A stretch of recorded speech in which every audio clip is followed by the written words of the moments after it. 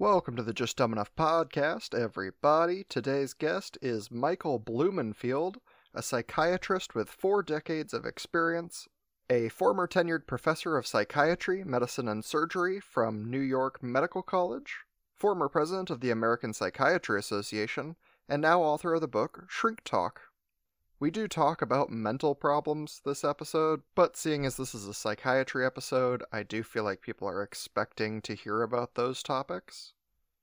We also discuss everything from the most common mental illnesses to what really killed President Lyndon Johnson. Hint, it was another president! Let's pretend we're zombies and get up in those brains.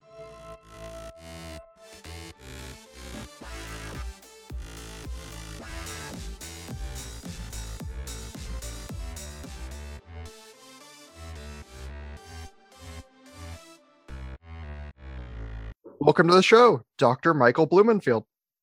Thank you for having me here. Yes, I'm very excited to have you on. Why don't you tell everyone a little bit about yourself? Well, I've been a psychiatrist for many years.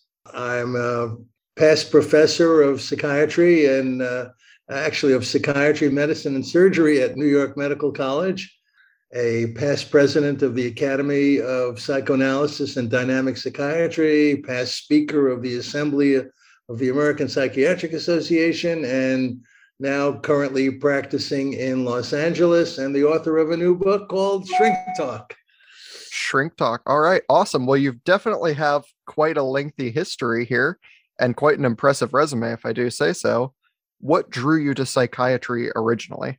Oh, that's an interesting question. And as a psychiatrist, I have to go into the dynamics of it. Okay. Sure. All right. So my father wanted me to be a doctor. I wanted to be a sportscaster. Okay.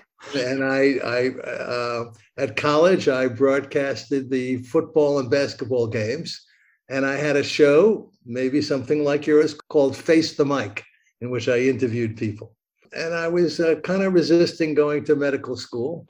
And then there was an elective to work with a graduate student, planting electrodes into the brain of a cat and watching the cat's behavior. And it fascinated me that we could actually see and predict in advance what the cat was going to do by looking at their brain waves. And I said, this is fascinating.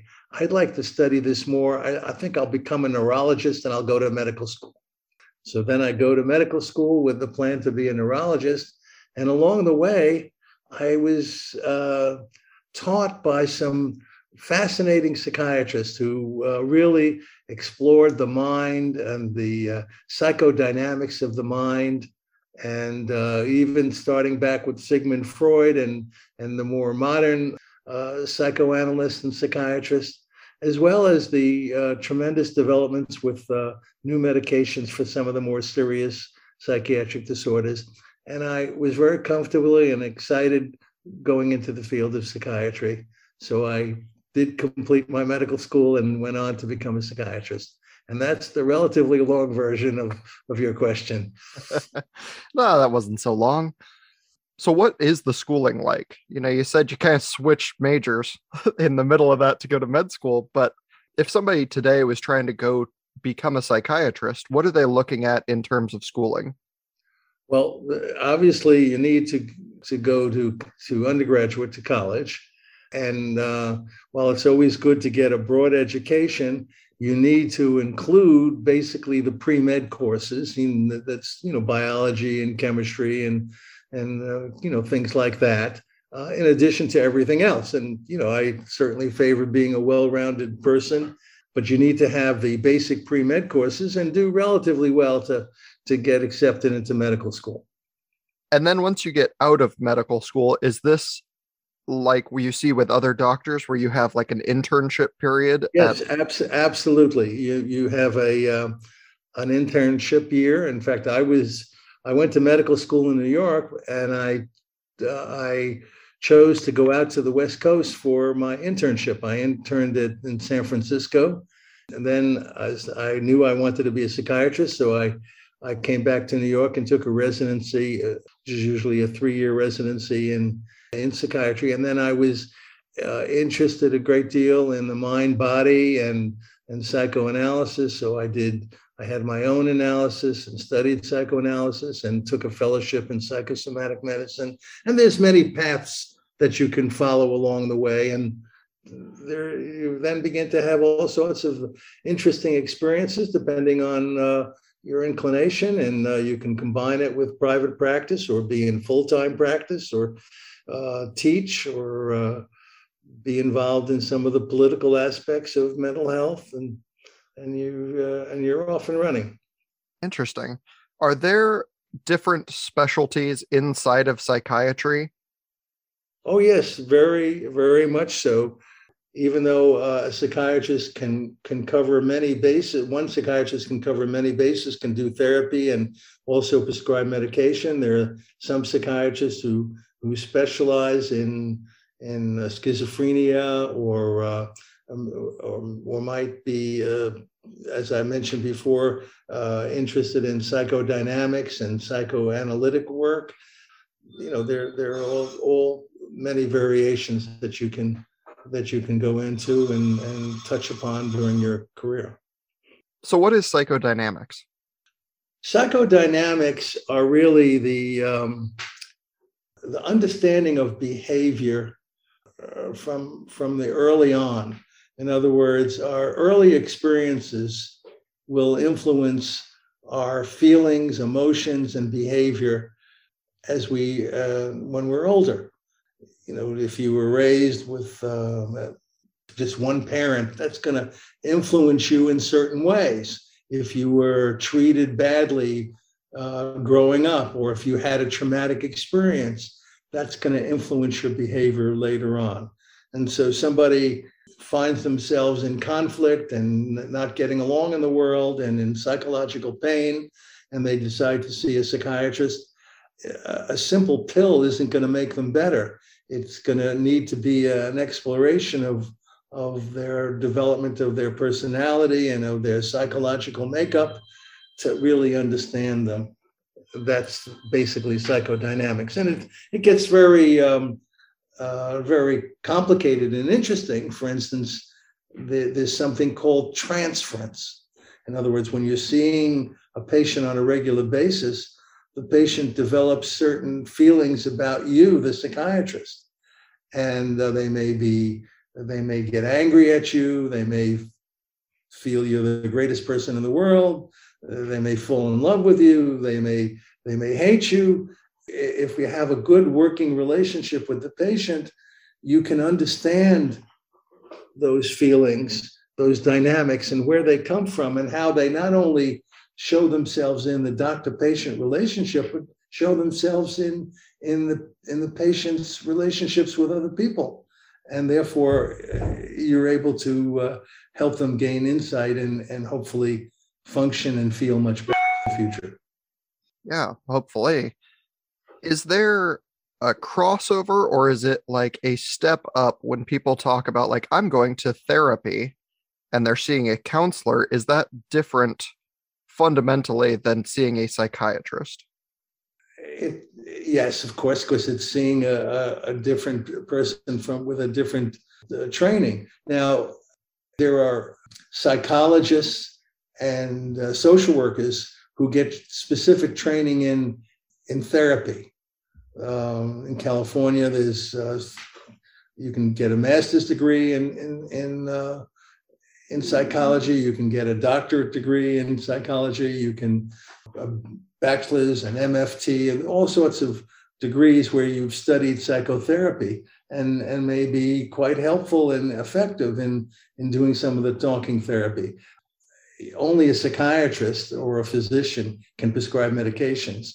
And so psychiatrists have the option to only prescribe medications and leave the therapy to a non-psychiatrist, or many psychiatrists, such as myself, can do both. Well, not can do both, do both.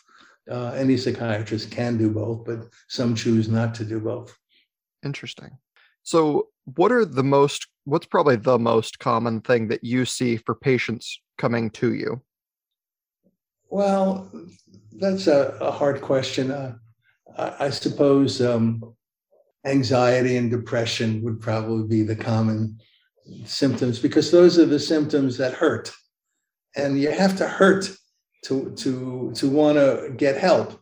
For example, people can have problems, or their personality can be problematic. For example, somebody might have a strong narcissistic personality, meaning that they are very self-centered and see the world as their own needs and find it difficult to understand and feel empathy for other people, etc.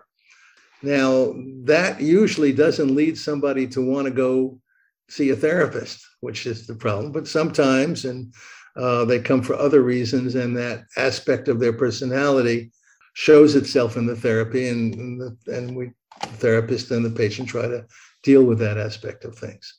There are also, you're being interested in what happens in therapies. One of the things that I discuss in my book called Shrink Talk are ethical dilemmas that occur. For instance, from time to time, there becomes a difficult question as what to do. And for instance, therapy is, in order to be effective, in order to gain the trust of the patient, it has to be confidential. That's a very important thing. So as I was saying, there can be ethical dilemmas that occur. For instance, we know that the therapy, in order to be effective, has to be confidential. There has to be trust. I'll give an example of where the dilemma comes. A patient comes to me. I'm seeing a woman in therapy, and she says, I did some babysitting for my dentist, Dr. Schmittelowitz. And while I was babysitting with this small kid, he really got out of hand. And I lost my temper, and I slapped him across the face, and his face got all red, and I put some ice on it. I'll never do that again. Now, in many states, if a physician knows about child abuse, he or she is bound to report them. And of course, as I said before, the therapy is founded on confidentiality. So what is the therapist to do in that case? I discussed several ethical dilemmas such as this one in my book, and because I think that it's important that people understand these dilemmas and how potential ways to deal with them. Should the psychiatrist say, I'm sorry, I'm going to have to report you to the police because you just told me about child abuse? Should the psychiatrist say, promise never to do it again and I won't report you? Should the psychiatrist say, let's agree that you will not babysit in the foreseeable future and we'll try to work on this issue? Different people have different views on this now. And I could tell many other cases, but I just give you the sense of the struggle, the complexity sometimes of being a therapist. And there are all sorts of legal aspects of things. For example, there was a famous case in California called the Tarasoff case. No reason that you should have heard of it, but any of the professionals who might be listening who are from California will know the case. And it was basically a therapist who was treating a college student. And the patient was very angry and stormed out of the office, basically saying they were out to get this young woman. And therapist felt it was really dangerous and called the police. And there was a terrible crime committed, and the psychiatrist felt that they had done the right thing by calling the police. However, after a long, complicated legal battle going through the courts, it was decided that the therapist should have not only called the police, but since he knew the name of and who the person was who was the object of the intended assault, he should have notified that person also, or been sure that the police would notify that person. And that became the precedent, and it's called the Tarasoff precedent. So that's just one little aspect of interesting aspects of psychiatry that I discussed in the book, because I know people are interested in these kind of things, and it's important that people be educated about psychiatry and mental health. At least that's what I feel. Yeah, that's an interesting example, and obviously it set its own precedent, that not only do you need to, try and stop the party that wants to either hurt themselves or someone else, which I think is probably pretty understood. Most people know, hey, if you tell someone explicitly you're going to hurt yourself or someone else, like there's a duty to report that. But it's interesting to hear, you also have this duty to inform the person that might be, the object of their malice, so to speak. Right. And just to be clear, that in different states, the law has different aspects of it, so each state has a different interpretation of the Tarasov precedent. Suicide obviously is a major issue that any kind of therapist has to be aware of and deal with. Whenever I talk about this or think about it, I remember many years ago, I was taking a walk across the Golden Gate Bridge with my granddaughter, who was, I don't know, maybe 7 or 8. She was learning to read and very aware of things. And we're walking across the Golden Gate Bridge, which is a beautiful opportunity to do. But every, certain distance, there's a telephone. And there's a sign on the telephone. And the sign says, basically, if you are depressed and feeling suicidal, pick up the phone and call the suicide hotline. Because, as you may know, there's been a tremendous number of suicides over the years of people jumping off bridges, and particularly the Golden Gate Bridge, more than any other bridge in the United States. And that's why they now have a special barrier. And when we were walking across, they had the phone, and I had to explain to my young granddaughter why they were having these suicide phones every certain feet. So these are interesting things that I've encountered over the years. I've even had over the years, and again, I mentioned in my book, 2 interactions with the U.S. presidents that obviously might interest you. So, when you've been around a while, different things happen, and it's been a very interesting career, and I'm fortunate that I'm able to still continue doing things.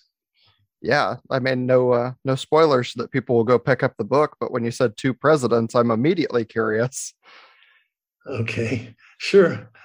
I'm glad to tell them, and there's more stories in the book, Shrink Talk.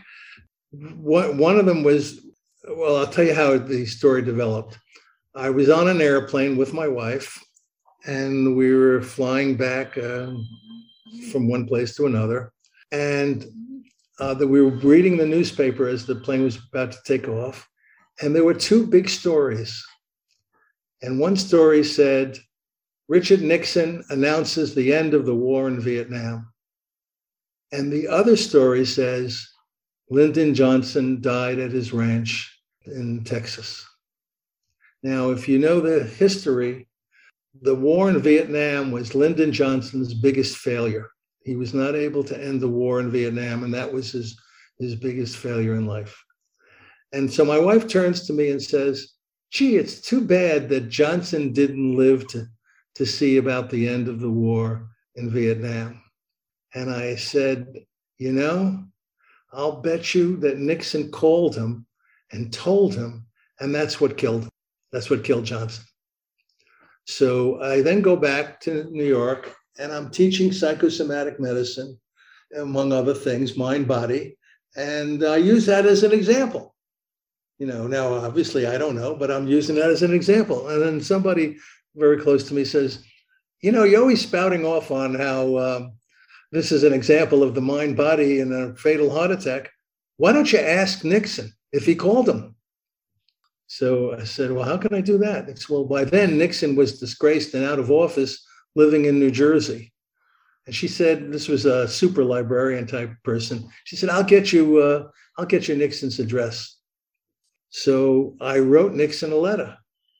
And I said, I'm a psychiatrist, blah, blah, blah. And he died the day before. And I always thought that you must have called him and that's what killed him. And Nixon writes me back a letter. Dear Dr. Blumenfield. And he said a lot of other things in the letter that were interesting. But he did say, yes, he had Haldeman, who was his number one person, call Johnson. And he agrees with me. That's what killed him. Oh, wow. And that's an incredible, like, the way that something can psychologically impact you in such a way that it could kill you.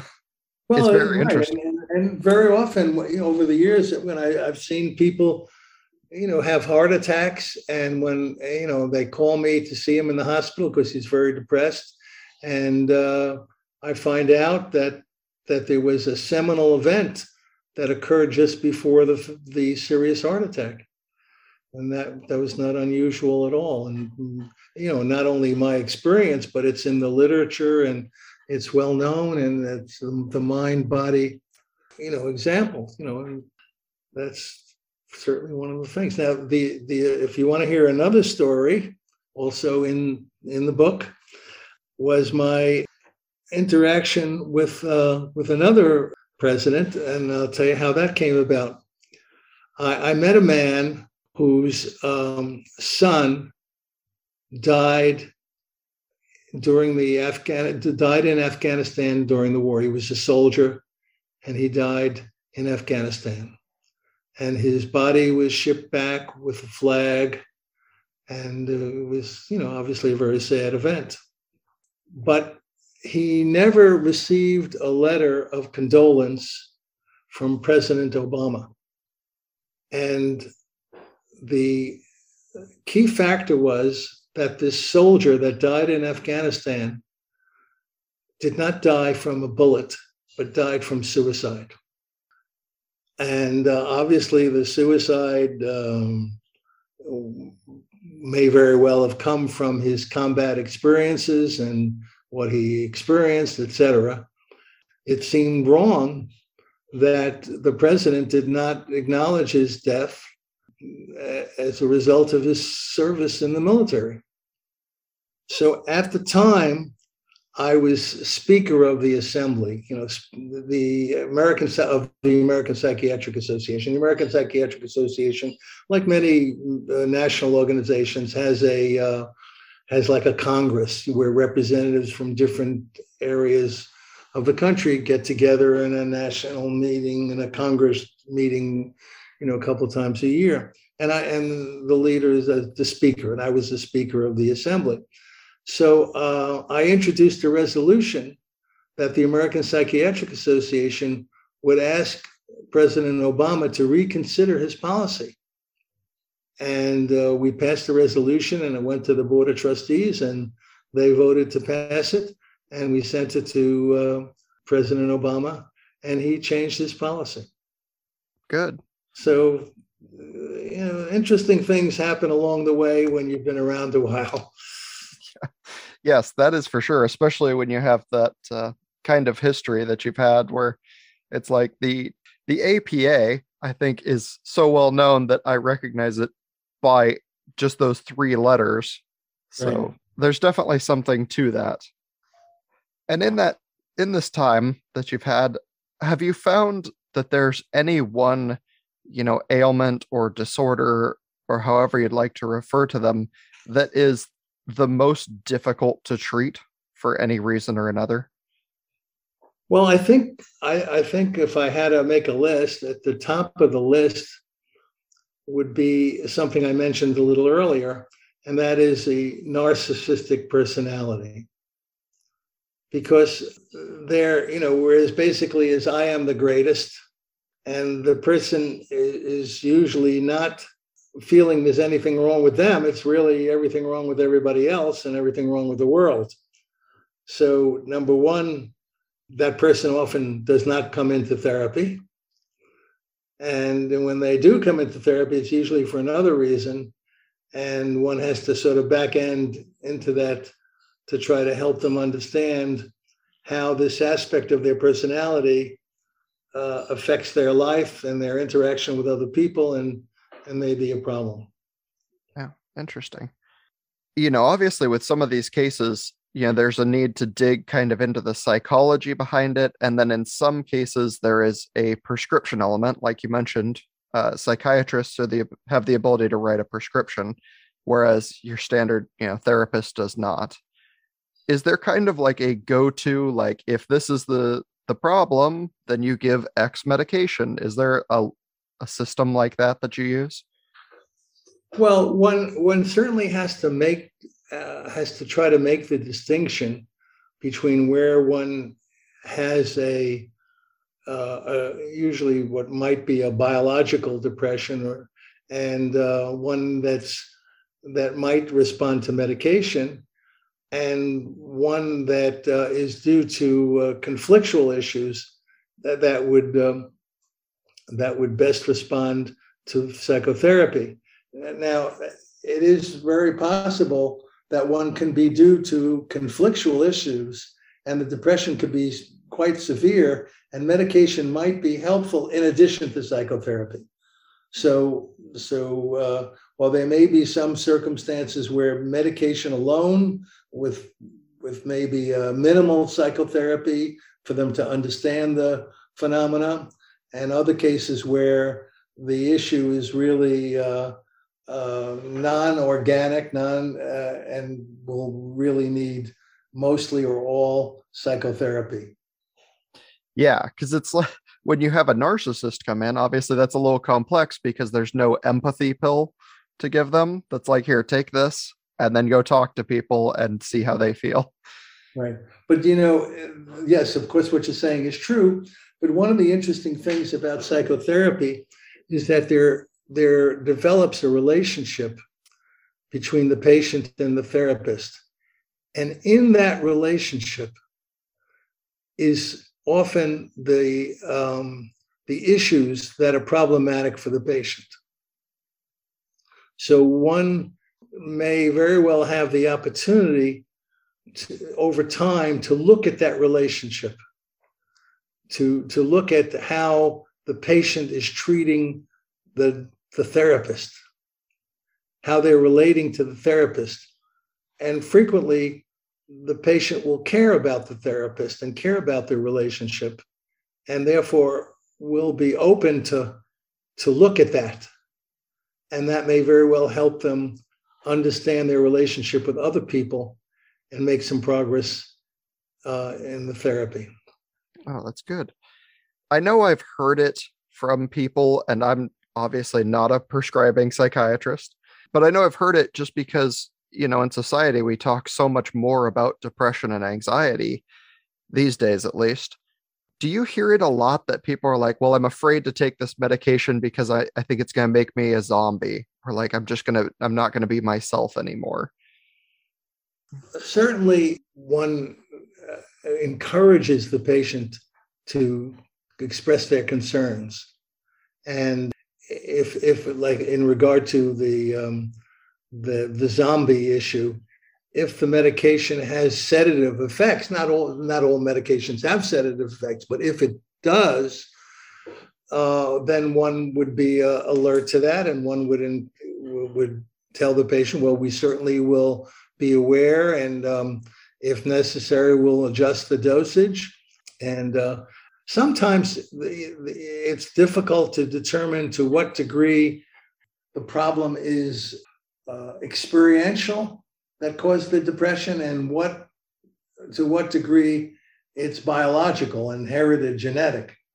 Often a clue is if other close family members have had depression, and particularly if there have been suicide attempts and things like that, there may very well be a biological component, genetic component, in which case the medication is going to be an important role. It doesn't mean that therapy is also going to be an important role, but in some situations, it's the biological factor has to be dealt with very importantly.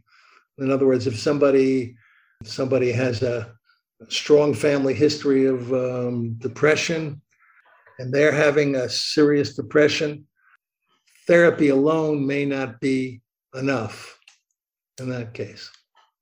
And is there like a system to work out, if you said, oh, I don't have any depression symptoms right now, but what if both of my parents suffer from depression? Is there a high chance that at some point I'm going to suffer from a biological depression more than an experienced depression? Well, there's certainly more of a chance than if the parents did not have depression, but it's certainly not inevitable. And it's not inevitable that it's going to be severe. And it's not inevitable that they're going to need medication. Interesting.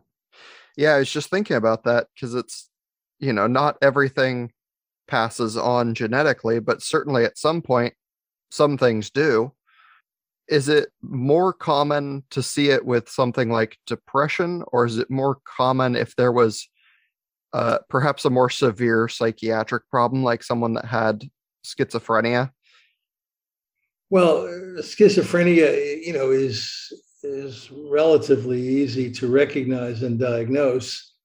And whether or not there is a genetic relationship or not, it needs to be treated, and usually needs to be treated with medication. And we're fortunately in our generation, we have medications that can be very helpful that didn't exist 100 years ago. So that certainly is good. No. I know you're kind of struggling or trying to look at the when is there going to be some assurance or some confidence that it's genetic. If you really want an example, let's take if there were identical twins. Identical twins have the exact same genetic makeup. Now, they may not have the exact same experiences. We can have identical twins separated at birth. That would be a good experiment, wouldn't it? Yeah. Identical twins separated at birth, and one has severe depression and the other doesn't. Well, then we probably would begin to look at their family relationships and their psychodynamics. But there's all sorts of variations, and one has to be open to look at all these things and try to be as helpful as you can. Yeah. I had a couple of listener questions. A lot of them boiled down to, does every psychiatrist get involved with like experiments on some level? Like, do you all do a study of some sort, or is it just certain people that get involved in wanting to run studies? Oh, certainly not all people. I think many psychiatrists are in full-time practice, and then more likely the psychiatrists who are in the academic field may or may not be. You could be in the academic field and mainly be involved in teaching. You could be in the academic field and be involved in research, or some combination thereof. It seems like we've heard, at least in school, you hear every once in a while, like one experiment or another. I think it's generally a psychology experiment that comes to my head, because I think of like Pavlov, and I'm pretty sure that's just a psychology thing and not a psychiatry thing. But it seems like, we get to hear about them every once in a while. And then when some interesting study pops up, you get to hear like, oh, what happens when we, give all these people this one thing and see what the result of this medication is. But most medications go through like a double-blind study before they come out, right? Right. That's true. That's certainly a true factor, and one that's not often talked about. Just recently, I saw on television an ad, sign up for research in a new vaccine. And then they said $1,500. In one sense, I know they have to do that, but it seemed unfair to draw in the people who really need the money to be subjects in the experiment. But I will say that before they do experiments on people, they've usually studied things fairly extensive, frequently on animals, which of course you can raise the question about hey, that's not fair to animals. And by the time it's human research, it's fairly safe, but not obviously as safe as it could be. Otherwise, they wouldn't be doing the research. Yeah, that's true. And it's a hard, I guess, topic to say this is bad, because you could say, oh, all animal experimentation is bad. Yes, or it's also responsible for every modern medicine that we have today that saves countless lives. Like, so is the trade-off like, okay, you stop experimenting on animals, do you just have to start dragging people in that, like you said, might be vulnerable to I need the money, and then you give them much more dangerous medication instead of, something that you have trial and errored a bit? Well, now you're raising all sorts of ethical issues that I'm sure we could discuss for hours. Yeah, of course. So I don't have a whole lot else for you. I really appreciate your time and just kind of dropping in to chat with the show. Is there anything you'd like to kind of plug? I know obviously we've talked about your book a little bit, but anywhere else people could find you? Well, I'm located in Woodland Hills, California, and writing this book has been a very interesting experience for me. In other words, I've written books before, but they were for the professionals. They were for doctors and psychologists, and this was the first time I really sat down and really looked into the kind of issues that I thought people are really interested in, and it's been a very interesting experience writing the book. I probably should have paid more attention to how you market a book, but I wasn't involved in that. But my goal is, to obviously have a successful book, but to try to share my experiences with other people, and therefore I'm recommending the book called Shrink Talk, and it's available on Amazon. If you want more information about the book, you can go to shrinktalkbook.com. That has a lot of reviews from some very interesting people, and you can get the book there. Or get it on Kindle, whatever. So again, thank you so much for having me. I really appreciated the opportunity to meet you and to meet your listeners. Thank you very much for coming on the show, and I'll be sure to let you know when this all goes up. Well, thank you. Bye-bye. Thanks for listening to another episode of the Just Dumb Enough podcast, everybody. Remember to share this show with other people you know that might enjoy it, even if they only enjoy one episode out of the entire list we've done. Give it a review if you can. I've got some more episodes planned and coming down the pipes with a broader, more international guest registry, so I'm excited about that. Remember to email us at dumbenoughpodcast@gmail.com if you have any questions, suggestions, or anything else on your mind. That's dumbenoughpodcast@gmail.com, or you can just reach out to us on Instagram, Facebook, Twitter, wherever. I think this show is on everything, and I look at all of those as much as I can. Lastly, we've got the rankings. If you want to hear more of the mega list I just did, listen to the previous episode, What is Art? And I cover the first 6 months of this show's audience. Otherwise, this month's so far is number 1, the United States, with Oklahoma as the top state. Congratulations on that, Oklahoma, and thank you for listening. Number 2 is the United Kingdom. 3 is Canada. 4 is France. And in its first appearance on the leaderboard, number 5, Mexico. I'm planning to try and put some more time into this so I can do some 2-a-week episode releases for a little bit, but that's all I've got this week. I'll see you next time. Bye-bye.